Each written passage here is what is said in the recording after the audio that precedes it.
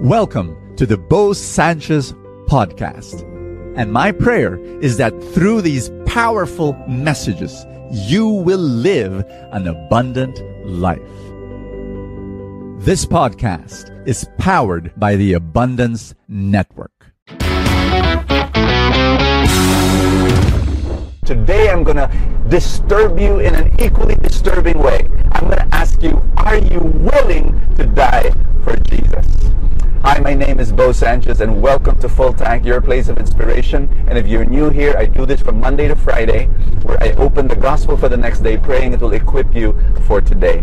And I am in a road trip, so join me in a road trip, and I am with Riza over there. Riza sings on Kalpeng. She's our head of Shepherd's Voice production. This is, Ate Shell is here behind me. There she is, and then Jed is over there. Hi, Jed. And then Keen. Where are you, Keen? There you are. So we are going to Pampanga. We're going to Grace to be Born. It is one of our ministries. There's one Grace to be Born here in Metro Manila and one there in Pampanga. It's a center for pregnant women in crisis. We've been able to save a lot of babies from abortion. Pregnant women who are thinking of abortion or who may think of abortion. We have a halfway house for them, and we try to convince them to keep the baby, and then pray with them, love them, care for them, and then if they want to give up the baby for adoption, we will facilitate that. So it's a beautiful ministry. It's an amazing way of serving Jesus. So anyway, here we go. Are you ready? We're going to read Luke chapter 12, verse 49 to 53. Jesus said to his disciples, "I have come to set the earth on fire, and how I wish it were already blazing." Fire. God represents himself as fire in many parts of Scripture. And Moses met God in the burning bush. And when the Israelites left Egypt, God was a pillar of cloud by day and a pillar of fire by night. And then Elijah called on fire to consume the animal sacrifice when he battled the prophets of Baal. On Pentecost, the Holy Spirit came down as fire.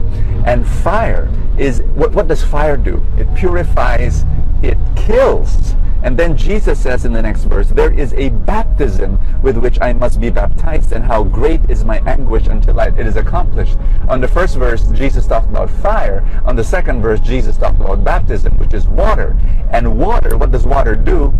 Well, if you're not careful, it also kills. In fact, baptism is a symbol of death, where when you go underneath the water, you are buried. And so Jesus is talking about death. Fire, water, baptism, death. And then he goes on in the next verse, "Do you think that I have come to establish peace on the earth? No, I tell you, but rather division. For from now on, a household of 5 will be divided, 3 against 2, 2 against 3. A father will be divided against his son, and a son against his father, a mother against his daughter, and a daughter against her mother, and a mother-in-law against her daughter-in-law, and a daughter-in-law against her mother-in-law." What is this all about? Persecution. 2,000 years ago, at that particular time, Christians were being persecuted, and it's your own father, it's your own mother, it's your own mother-in-law who will tell the authorities, get my son, get my daughter-in-law, get my daughter. She has turned to become a Christian. Throw her in jail. It's horrible. And so the gospel writer is encouraging the Christians during that time. Guys, be willing to die for Jesus. And right now, in our world today, most countries, including this one where we live in, we're not persecuted in that way.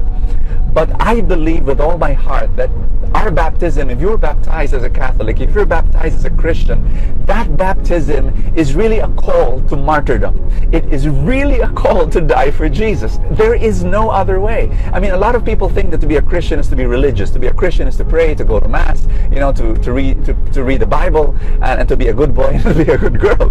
But no, I believe with all my heart that if you really are following Jesus, you are supposed to be willing to die for Jesus. And maybe it's not to shed your blood. Maybe it's not to die physically, but every single moment of your life, you're invited to die to yourself so that Jesus will live. You're called to die to yourself, to your self-centeredness, to your convenience, to your comfort, to your own interest, to your own greed, to your own lust, so that Jesus will live, and so that when other people will see you, they will see Jesus. It's an incredible call. But I'm going to give you a little analogy here. Life is one big exam. Your final exam is Judgment Day, when you die and you face God. But you know what? Life is filled with many little quizzes. And in each quiz, there is only one question. And the question is this: are you willing to die for Jesus? Are you willing to die so that Jesus will live? In every single moment of your life. That's the big question. You know, when I was in grade school, we would take quizzes. And I had a classmate, my seatmate, his name is Rodrigo.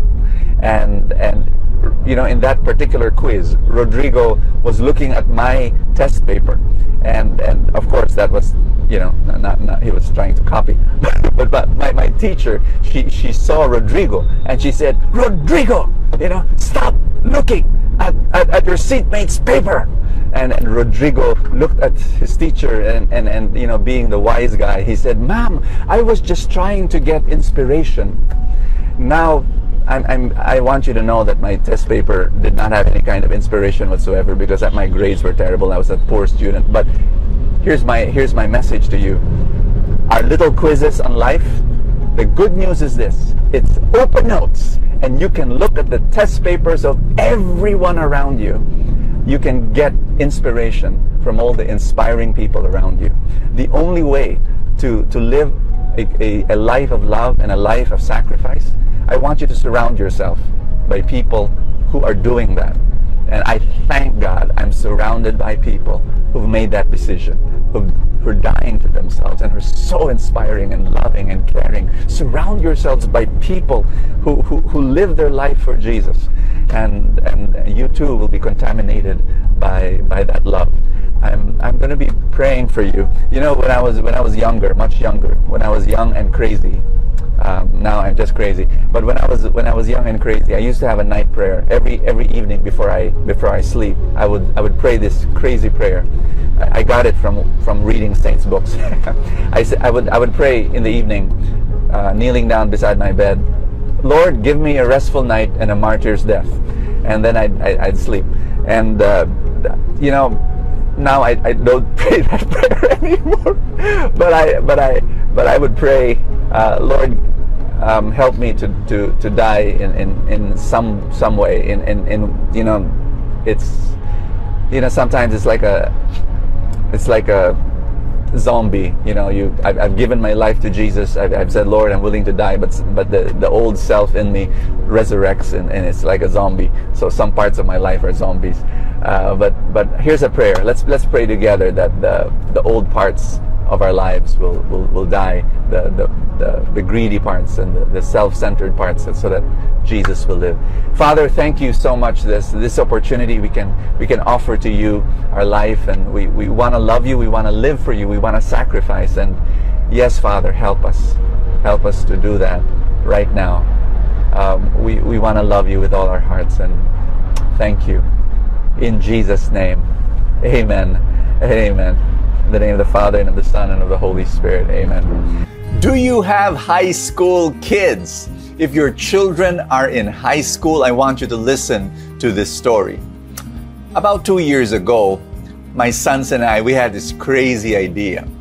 What if high school students, instead of taking tests and exams, we give them real life work? Like what? We challenge them to, if they're involved in music, they love music, produce music albums. If they're into art or painting, why not challenge them to create paintings and create murals? And why not, if you're interested in business, then start a business in high school. For the past 2 years, we've been doing that, and we've seen the most wonderful results for high school kids. The moment they were challenged to create real life work, whoa, they blossomed and flourished. And so The name of our program is called Freedom. Freedom is a progressive high school under the Catholic Filipino Academy homeschooling. It's for grade 7 to grade 12. And if you're interested, you can go to our Instagram account. And it's called Instagram, of course, you go to instagram.com/CFA Freedom. That's where you go. And then click on the bio, and then you've got all those things like, when will be our orientation. You can join our orientation, get to know more about Freedom, our very wonderful, radical, progressive high school for high school students. Thank you so much. God bless you, and see you tomorrow. Thank you so much for joining us. I have a favor to ask. If you have not yet done so, subscribe to this podcast, because that's how these things work, the algorithm, etc. Somewhere, somehow, it gets up into the ranking, and then people will get to know more about it, and people will listen, and then people will be blessed, and then the blessings will ripple, and more people will experience God's love. Thank you again for all your support, and I will see you next time.